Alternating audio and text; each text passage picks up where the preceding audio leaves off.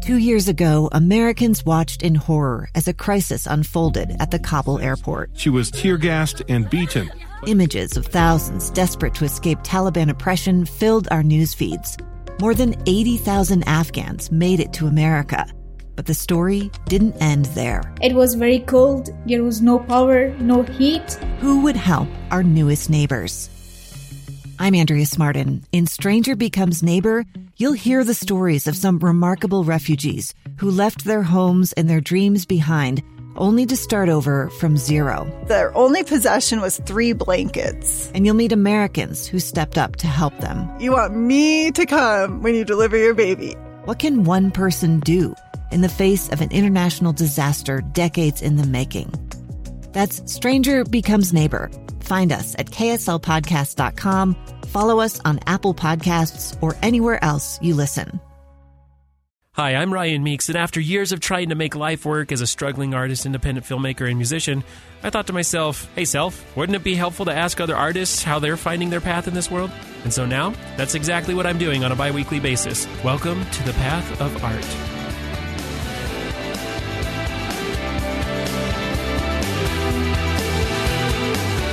Welcome to the Path of Art. I'm your host, Ryan Meeks. Today on the Path of Art, we have Paul Cartwright. So Paul Cartwright lives in Utah, and he's a voice actor. What else about you, Paul Cartwright? Yeah, producer, director, improv, comedy, all of the above. All around, having fun, doing the creative thing. Well, that's what we're kind of all about here. So, let's talk about some of the acting and voice acting that you've done recently.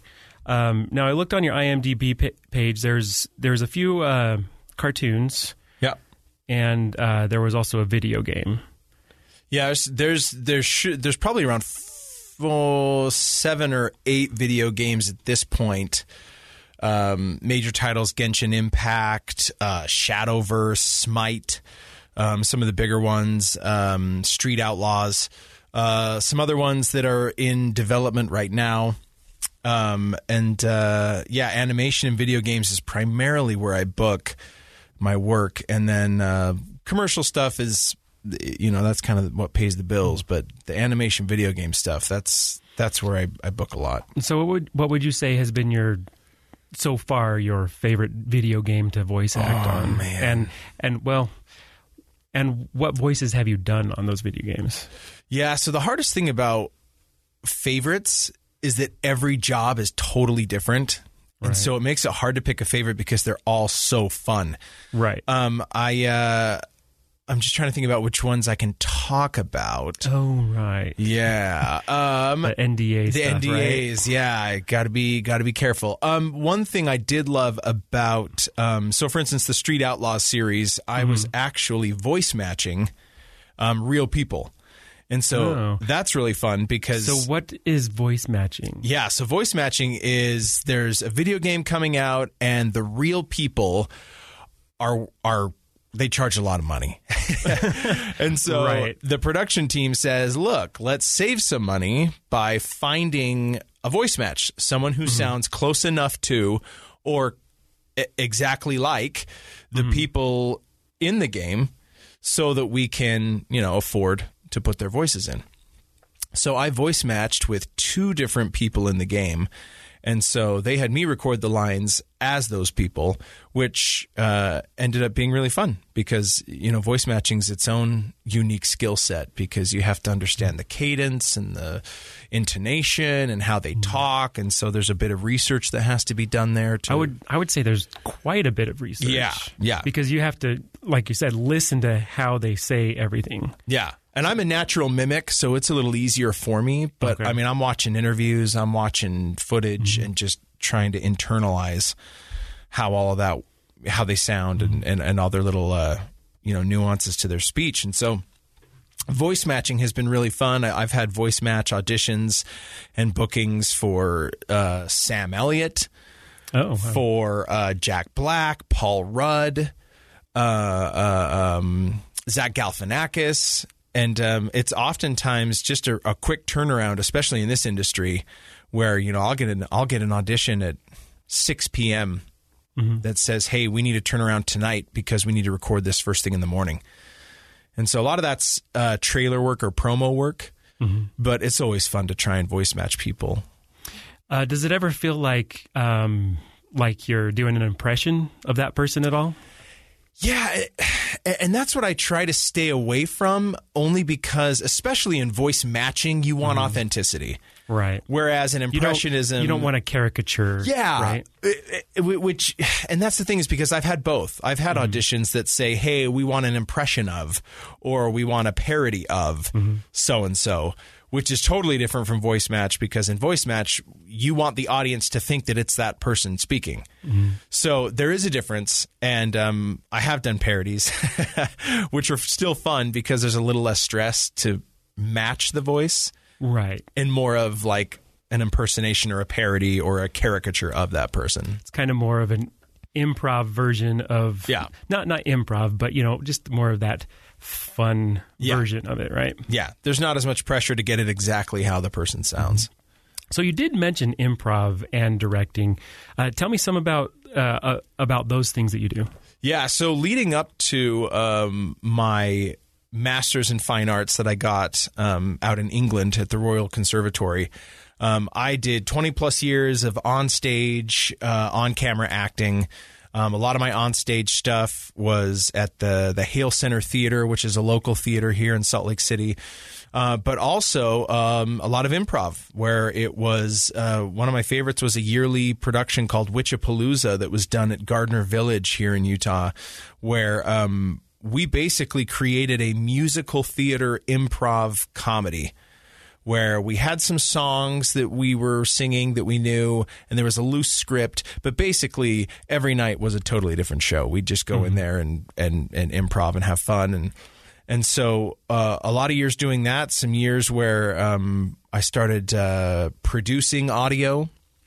So I would produce audio stories and other types of what most people would call audio dramas. We call them movies for your mind. Right. Where they're fully produced cinematic score, 30-minute to 50-minute episodes that are audio. So do you write and direct those? Yeah, I write and direct and produce. Okay. And so that's quite a bit of time that you put into those. Yeah, there's a lot of time going into that. So speaking of how much time you got to put into things, we had talked earlier and you said something about your commute. You commute between Lehigh and LA. So before the pandemic, we lived in LA and we're doing the whole LA scene with on-camera acting and all of that. And then we ended up buying a house in Lehigh. And for the first little while with the pandemic, there was a commute where whether it was a booking or it was a meeting with a client, whatever it was, I would be flying or driving to LA a few times a month. And it wasn't terrible, only in the sense that the bookings that I was recording were more than paying for the flight. And so it wasn't a problem for me to get an email saying, hey, we need you in the studio tomorrow. And then I just book a flight, or I literally just hop in the car and drive through the night to LA. Right. And so there was a while, and then the pandemic really changed everything. I mean, it got to the point where all my voice work, well, I can't say all, I'd say probably 99% of my voice work is all remote. So now I can record everything from home. I built a studio in my house. Everything's set and squared away there. And so I've only been to LA once in the past 14 months because of the pandemic. So it's changed the whole landscape of voiceover work. So do you have any plans to move back there, or do you like your setup how it is now? I mean, I loved LA while I was there. And I think that eventually the reality is if I book like a recurring lead role in an animated series, you're recording 2-3 times a week for months. Yeah. So you're going to need to stay there for a little bit. Yeah. And so the idea of commuting that often is just not feasible.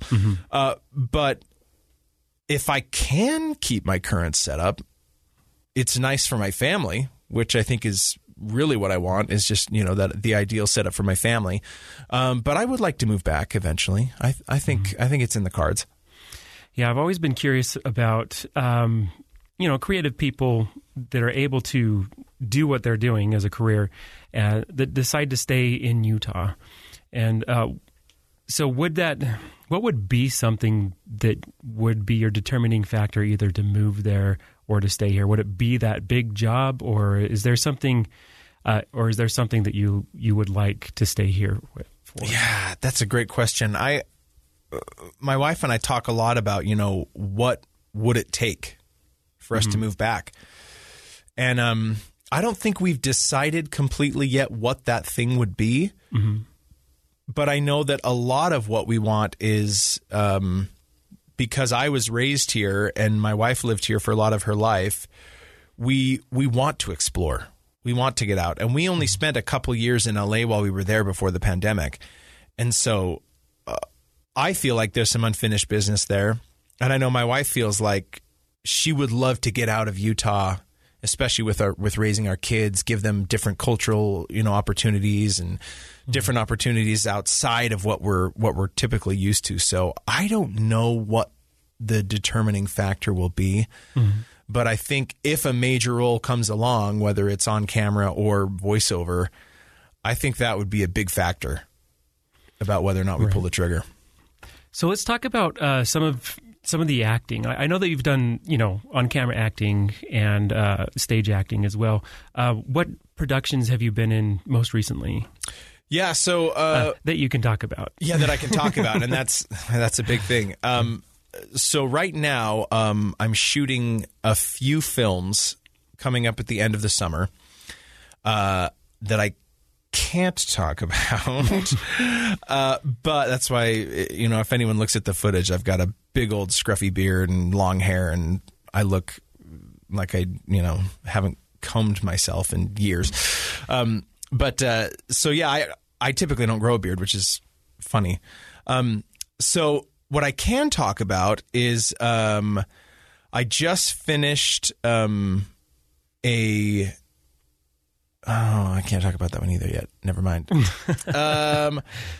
So voiceover work I can talk about because a lot of the stuff that when it comes out, then I'm in the clear. But you are venturing more into on-camera acting. Yeah, right? I am. So initially, I am full-time voice work, and that's how I pay a living. Right. I love on camera. That's kind of one of my passions. And so I've started venturing back into on camera work. I've done a few commercials for different products around here. I've done I love on stage stuff. Mm-hmm. I just haven't pulled the trigger because it's a commitment. Right. For very little pay. Yes. And so, obviously it's not about the money, but the reality is right now my kids are at the ages where I don't want to be away from them every night for 3 months trying to put on a show. So it makes it harder to do an onstage production. Yes.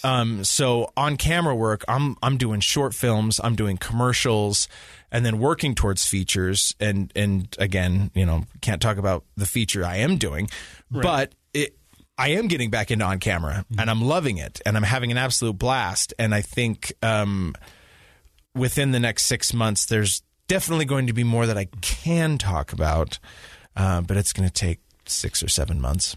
So is it hard to bounce between those two worlds, the voice acting and the on-camera acting?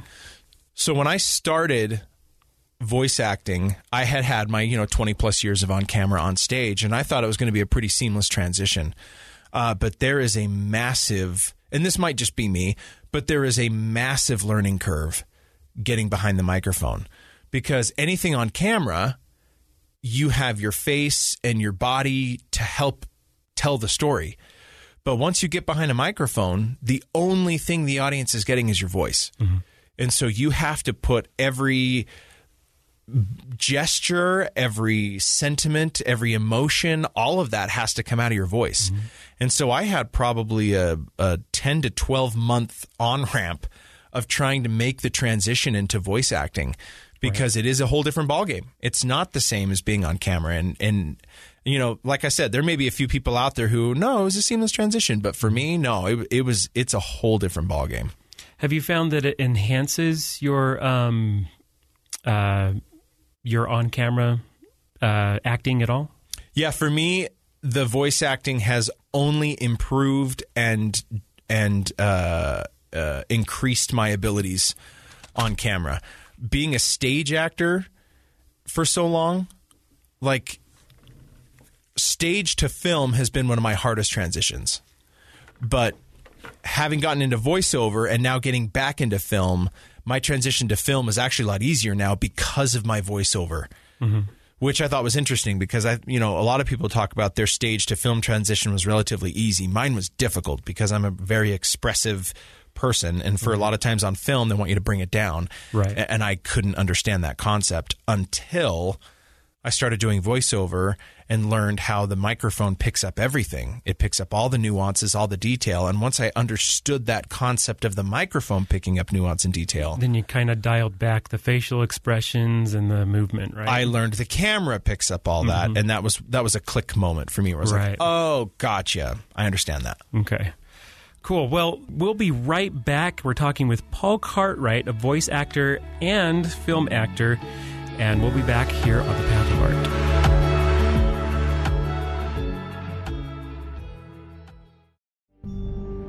A gun in the face. Then all of a sudden they all kind of lined up. They pointed their guns at me.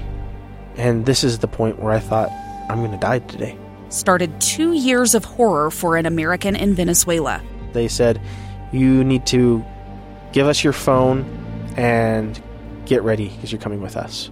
I'm Becky Bruce, and I spent a year researching and piecing together Josh and Tammy Holt's story about their ordeal in a notorious prison. That's when everything started to turn bad. We had another pound on the door. Boom, boom, boom. And there was the police once again. You can binge all of the episodes of Hope in Darkness on kslpodcasts.com or wherever you get your podcasts.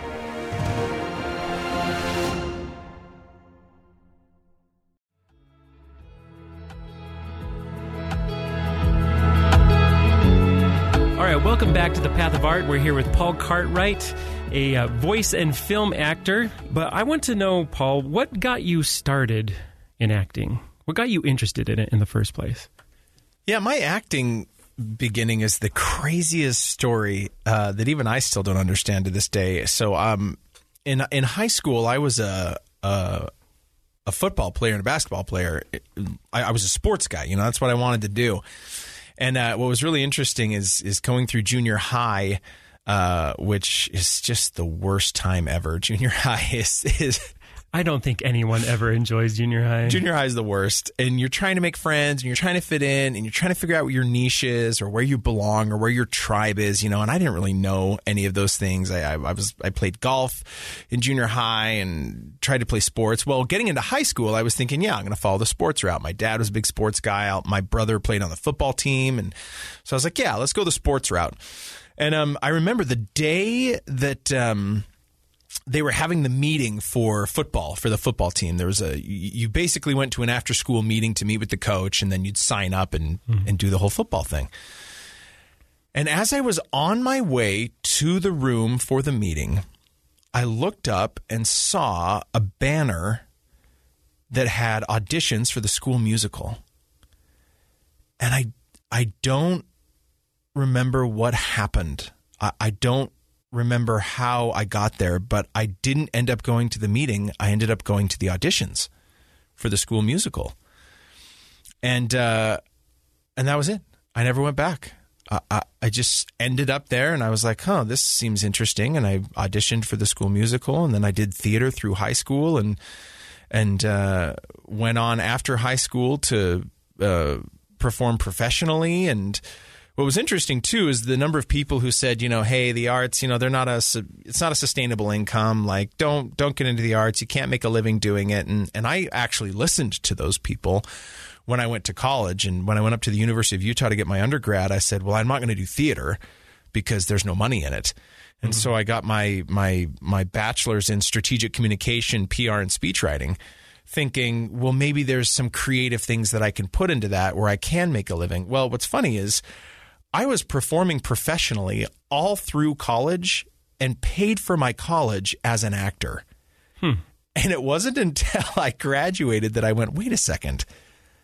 I just paid for my entire education as a full-time actor. Like, what What are these people talking about who said you can't make a living in the performing arts? So how did that happen? Like, where were you performing? Like what kind of gigs did you have? Yeah, so I was doing a lot of performing at Hale Center Theater and on camera stuff through a local agent, where I was just, here and there, left and right. But the thing is, going to school and living away from home, I didn't have a lot of bills. Like, It wasn't a lot of money. And so I could pay for all of that doing acting because I didn't have a lot of expenses.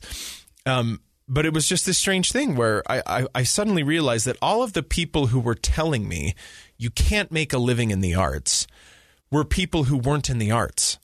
Mm. And and when that dawned on me, I suddenly realized, like, well, what do they know? Like, they're not in the arts. And when I started talking to my friends in the arts who were making a living, they were all like, oh, yeah, you can't listen to the people who aren't doing it because they don't know. Mm-hmm. And that was when everything changed. And that was when I said, all right, well, then we're doing this. Yeah, one of the things I always listened to, which affected me greatly, was that, it's the chances of you making it successfully are slim to none. So you might as well focus on something that can sustain you. Yeah. Oh yeah. That was the consistent over and over again talk was no, you can't make it. It's so hard to make it. Well, let's define make it, right? And what I was getting was the group of people saying, well, yeah, to make it meant you were a Hollywood star. Well, I don't want to be a Hollywood star. Like, that's not making it for me. Just want to make a living doing what I enjoy, right? Exactly. And it turns out I absolutely could make it for myself, where I'm now a full-time actor and I'm loving every second of it. And I'm financially more well off than I've ever been in my life. Mm-hmm. And I'm having a blast. I love every day. Waking up is not a chore. That is amazing. I love waking up. I love working. Oftentimes my wife will be like, hey, it's been an 18-hour day. And I'm like, oh my goodness, I'm so sorry. Like, no, you're right. Let me come back to the family, because I get lost in it. Whereas before, during that transition where everyone was saying, don't do it. I was doing 9-to-5 sales jobs that I hated. And this isn't anything against sales. There's people who love sales. But for me, I was not a fan. Mm-hmm. But I had a little, I was a charismatic kind of guy. And so for me, sales was easier to just do to pay the bills. And I dreaded waking up. I dreaded going to work. And that's all different now. Whole thing has changed. Right. Yeah. I remember having this weird realization when I was young, like in high school, that most people go to a 9-to-5 job, right? And the whole, what we've just talked about, how people saying to make it, quote unquote, make it. I mean, the chances are slim to none. And I just remember just dreading even graduating high school because then I'd have to go to this job at an office where I just knew it wasn't for me. I could feel that wasn't for me. Agreed. And that's exactly how I was. I mean, my mom knew from when I was like 12 that I was not a 9-to-5er. I was not going to follow the path that everyone else followed. That was not what was in the cards for me. And so when I struggled through the first 4 or 5 years of my marriage working jobs that I absolutely hated, I mean, there was a moment where my wife and I sat down and we were just like, yeah, this isn't what we want. Mm-hmm. And we need to go for this. We need to really pursue this. And the reason is, it wasn't like I was, working these jobs and then decided, I'm going to quit this and get into the show business. Mm-hmm. I'd had success. I'd had experiences before that had let me know, no, you do have some ability in this area and you have seen some successes. So it's not like I was taking a blind leap into show business. Like I'd had enough experience to know, no, like if I went at this and if I worked hard, I could make a sustainable living. Mm-hmm. And so, yeah, that was kind of the tipping point of I'm done with the 9-to-5. This is not my lifestyle. I know I don't want this. I need to pursue what I really want. And it's paid unbelievable dividends. And so were you married at the time when you were going to college and acting? So you had a family back then as well? No. So this is why I could sustain myself is I was single all through college. And so for me, I mean, I was living in my friend's basement for like $250 a month, and I had no expenses. Mm-hmm. And so apart from school, and so once I graduated, then I got married. And then it was, you got to provide for a family. You got to take care of your family. And so that's when I got really hit with, well, if you're providing for a family, you need a big boy job. Mm-hmm. You need to go do a real job that's going to pay. And so I fell in that trap for 4 or 5 years. Right. Some of us are still in that trap. Yeah. And I'm not saying there's anything wrong with that. I'm saying for me, it was not the path. That was not where I was going. But there are a lot of creative people that are just kind of stuck in that. Oh, yeah. I have friends, dear friends, who are still trying to figure out how to utilize their creativity in a way that they love to work. Mm-hmm. And it's an individual choice, and everyone's got to go through it on their own way. But I learned pretty quickly when I made the choice, this is all or nothing. There's no plan B. Like, there's no backup plan. I'm going for this, and I have to make it happen because there's nothing to fall back on. That is inspiring, my friend. Well, anything I can do to help, because for me it's been a crazy inspiring journey. Wow. Was there any point in time where you thought it wasn't going to work, or did you just hit it full steam ahead and it kind of just started to work out for you? Every day I wonder whether it's going to work out, but just in little pieces. I mean, there was absolutely in the first. I mean, when I approached my wife and said, "Hey, I need to go full-time voiceover," there was obviously a long discussion that took place, because that's a big deal. Now, I was working a full-time sales position remotely when I started getting into voiceover and started making money in voiceover. And there was essentially a crossover period where I think every artist has to meet that point where they say, okay, when am I going to stop double dipping and just transition full-time into what I want? Mm-hmm. Because I was making, a full-time salary providing for my family, but then all of a sudden my voiceover income kept growing and growing and growing and growing. And I had to make the decision, when do I pull the trigger? Mm-hmm. Well, my job that I was working for at the time, I think they were fully aware that I was not as invested as I could have been. Mm-hmm. They were dear friends. I jumped on board when they were still a startup. They've exploded since, and I love everyone there. Like, I still love all the people I worked with there. Mm-hmm. But they realized that was not my passion. Mm-hmm. And so eventually they made it easy for me, because they said, look, we're going to let you go. We understand your heart's not here. Like, be free. And that was, so for me, it was easy. It was an easy push-off point, because they said, you're no longer working for us anymore. And so I said, great, well, this is now the step. I'm going full time. Like, here we go. Game on. And there's a certain sense of drive and motivation and fear and anxiety that comes when you don't have a choice, when you have made a decision where there's no plan B, that is good for you, that motivates you, that pushes you toward, this is the only option. So we have to make this work.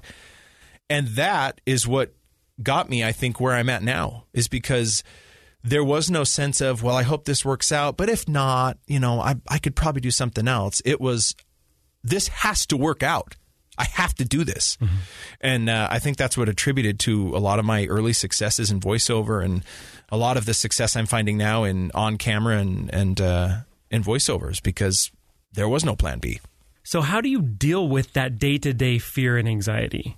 Because, I mean, I know I've experienced it. There was a point in my life, too, where I'm like, okay, I'm just going to go and do this film thing. So I started my own business, added in photography, all this other stuff, got really good at it, but the fear would almost cripple me on a daily basis.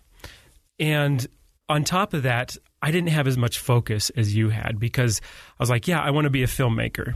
But, I've been a musician most of my life, right? So I've got that in the back of my head.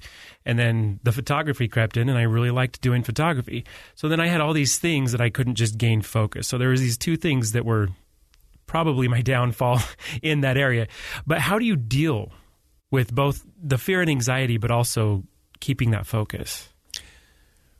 I think one of the most important things to deal with when it comes to fear is recognizing how to channel it into something else. And fear is often just a lack of understanding or a lack of knowledge of what's coming. So, if you're thinking to yourself, oh, fear, I don't know what's coming, so that makes me scared. Well, the reality is if you can channel your fear into optimistic excitement, it changes everything. Because once you start thinking, how am I going to pay the bills, and you shift that into, okay, so what are some ways that I can bring in new income this month? It's all a mindset. It's all mental, because every day I wake up and there's at least one instance during the day where I go, oh man, I don't know if I'm going to make it. I don't know if I'm going to make enough money this month.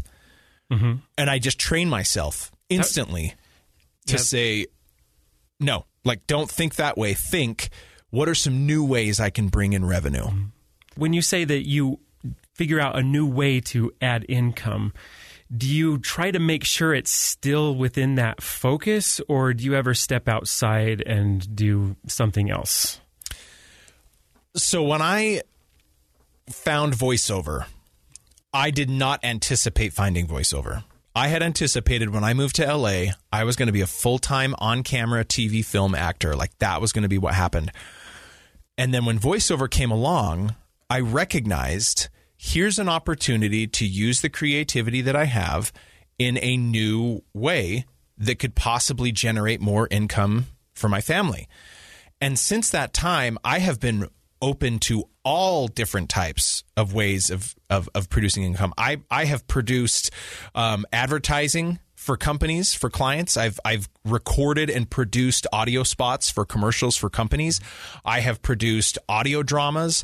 I have filmed short films for myself to try and get into film circuits. Like, I've recognized that if I just pigeonhole myself into, well, I'm an on-camera actor and that's the only way I'm going to make money.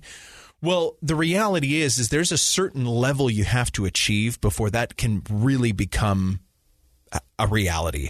Leading up to that point, why not open your horizons and expand your view and just do anything creative that could possibly generate revenue? One of the greatest secrets I learned is that the people who are at the top are just as knowledgeable and versed in most areas as you are. They've just found a way to harness their creativity and export it as a product that people are buying. Now, true, there's outliers who are just geniuses and brilliant and know all these wonderful things, and that's why they're leaders in their field. But the reality is the majority of people who are trying to make it are in the same place as you are. So we start putting imposter syndrome on ourselves and saying, well, I don't know what I'm doing. Well, guess what? No one else does either. Like, we're all just trying to figure this thing out. And so why not you? Why not take a shot? Why not create something and say, let's see where this goes? Because the reality is anyone who says, well, that's garbage. Well, anyone who says that's garbage to art, they have no idea what they're talking about. Or what art is. Exactly. Art is the most subjective field there is. And so who's to say what's good and what's bad, right? You look at all the people who have created unbelievable, quote, art, unquote, right? And it was them saying, well, I had this idea and I went with it. Right. Every idea is an opportunity. And so once you start telling yourself, well, maybe it's not good, or maybe it doesn't fit, or maybe it's not right, who are you to say? If you have an idea and you want to create it, go. Create it. See what happens. Like, don't let yourself or other people talk you down. This is a subjective field. Wow. So what was the first thing that you, like, the first job that you got that you were like, this is taking me there? Yeah, So when I was living in LA and found voiceover, I had a dear friend. She's an absolute rock star. She's a full-time voice actress as well. She was like, hey, have you thought about voiceover? And I was like, no. And she's like, well, come with me. And we went to this conference that was hosted by Randy Thomas. She's the voice of the Oscars. You know, ladies and gentlemen, Leonardo DiCaprio. Like, she's the voice of God who narrates the Oscars. Big deal.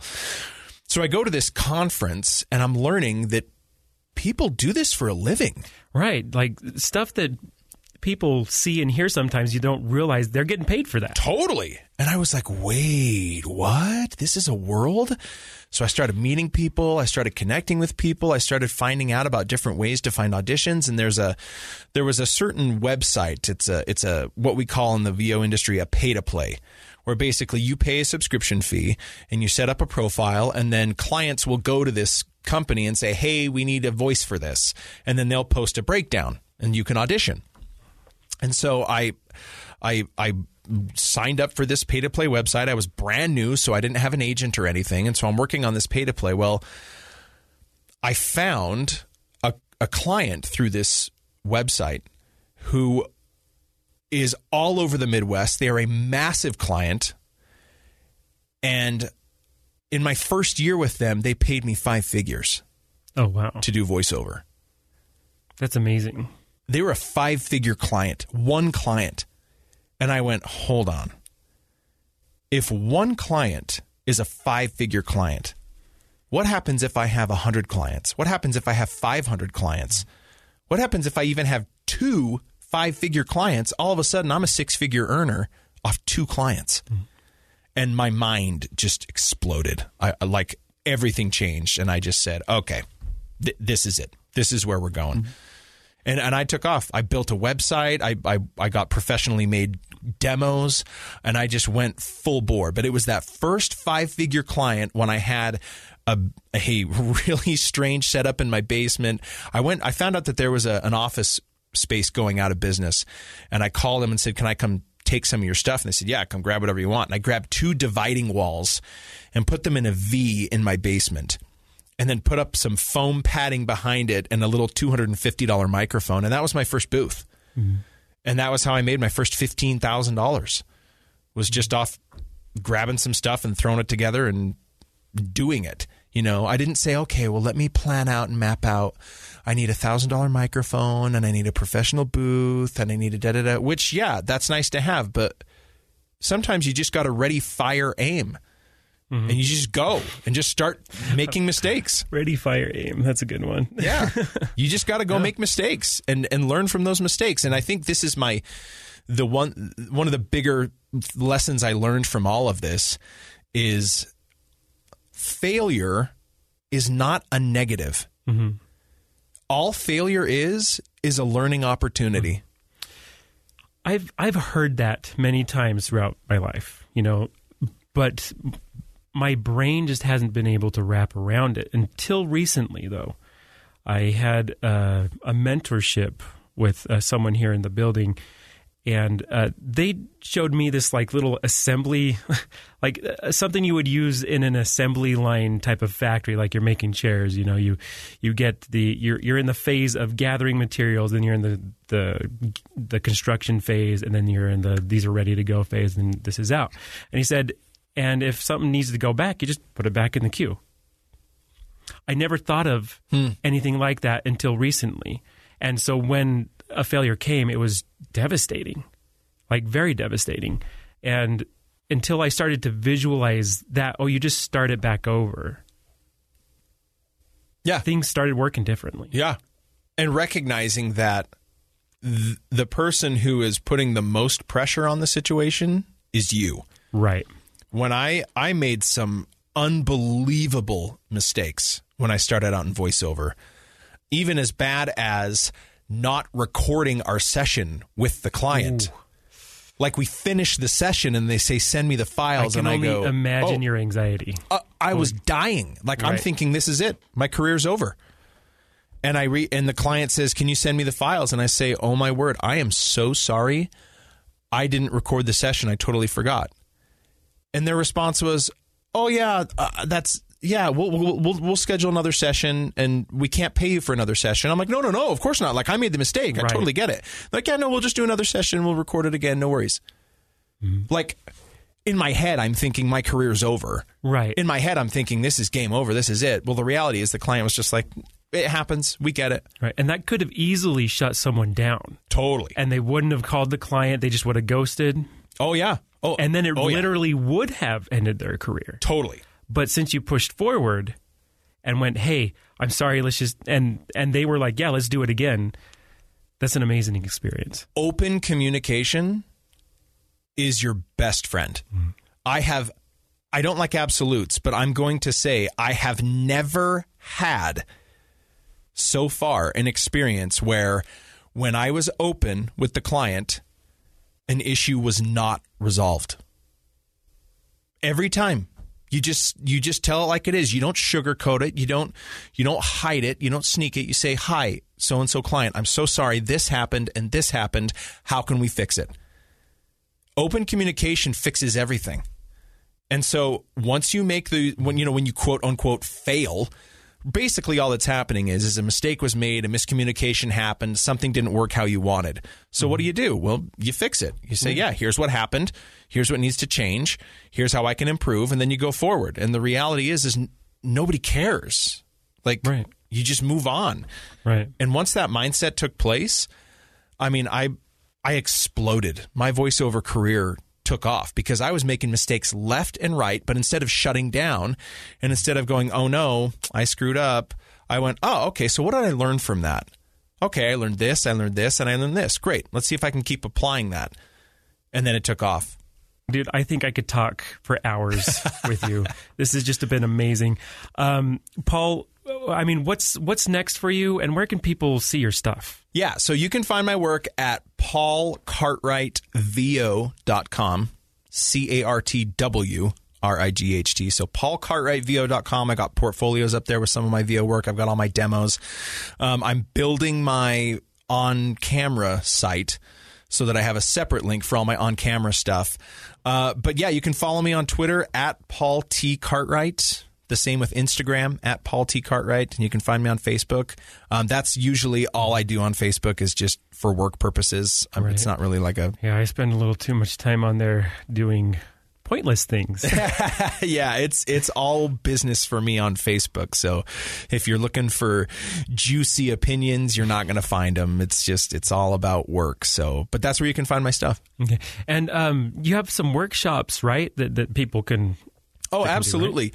Yeah. So every month I do a beginning voiceover workshop for anyone who wants to participate. It's $75 and it's all remote. So you don't have to leave your home. You don't have to go anywhere. But basically, I break down the entire voiceover industry for 2 hours. I let you know how to get started, what you need equipment wise. I basically say that once you finish the workshop, I'm now a resource. I give you my email. So if you have questions, and I help get people started because it took me a good 2.5 years of 11 p.m. when everyone went to bed to 4 a.m. just researching the industry to figure it out. And I don't want people to have to go through that. So every month. Yep, you can, and I'll post that on Facebook and LinkedIn. So if you follow me on there, you'll get the info every month on when the next workshop is.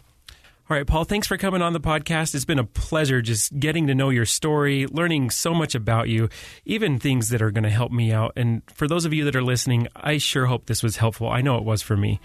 So thanks for coming on the show. This has been The Path of Art with Ryan Meeks.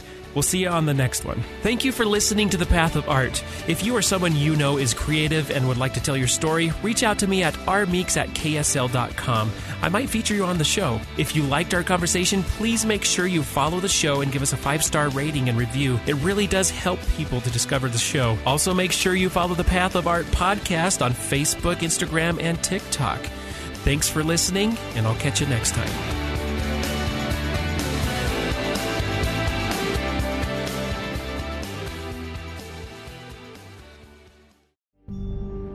A gun in the face. Then all of a sudden they all kind of lined up. They pointed their guns at me. And this is the point where I thought, I'm going to die today. Started 2 years of horror for an American in Venezuela. They said, you need to give us your phone and get ready because you're coming with us. I'm Becky Bruce, and I spent a year researching and piecing together Josh and Tammy Holt's story about their ordeal in a notorious prison. That's when everything started to turn bad. We had another pound on the door. Boom, boom, boom. And there was the police once again. You can binge all of the episodes of Hope in Darkness on KSLpodcasts.com or wherever you get your podcasts.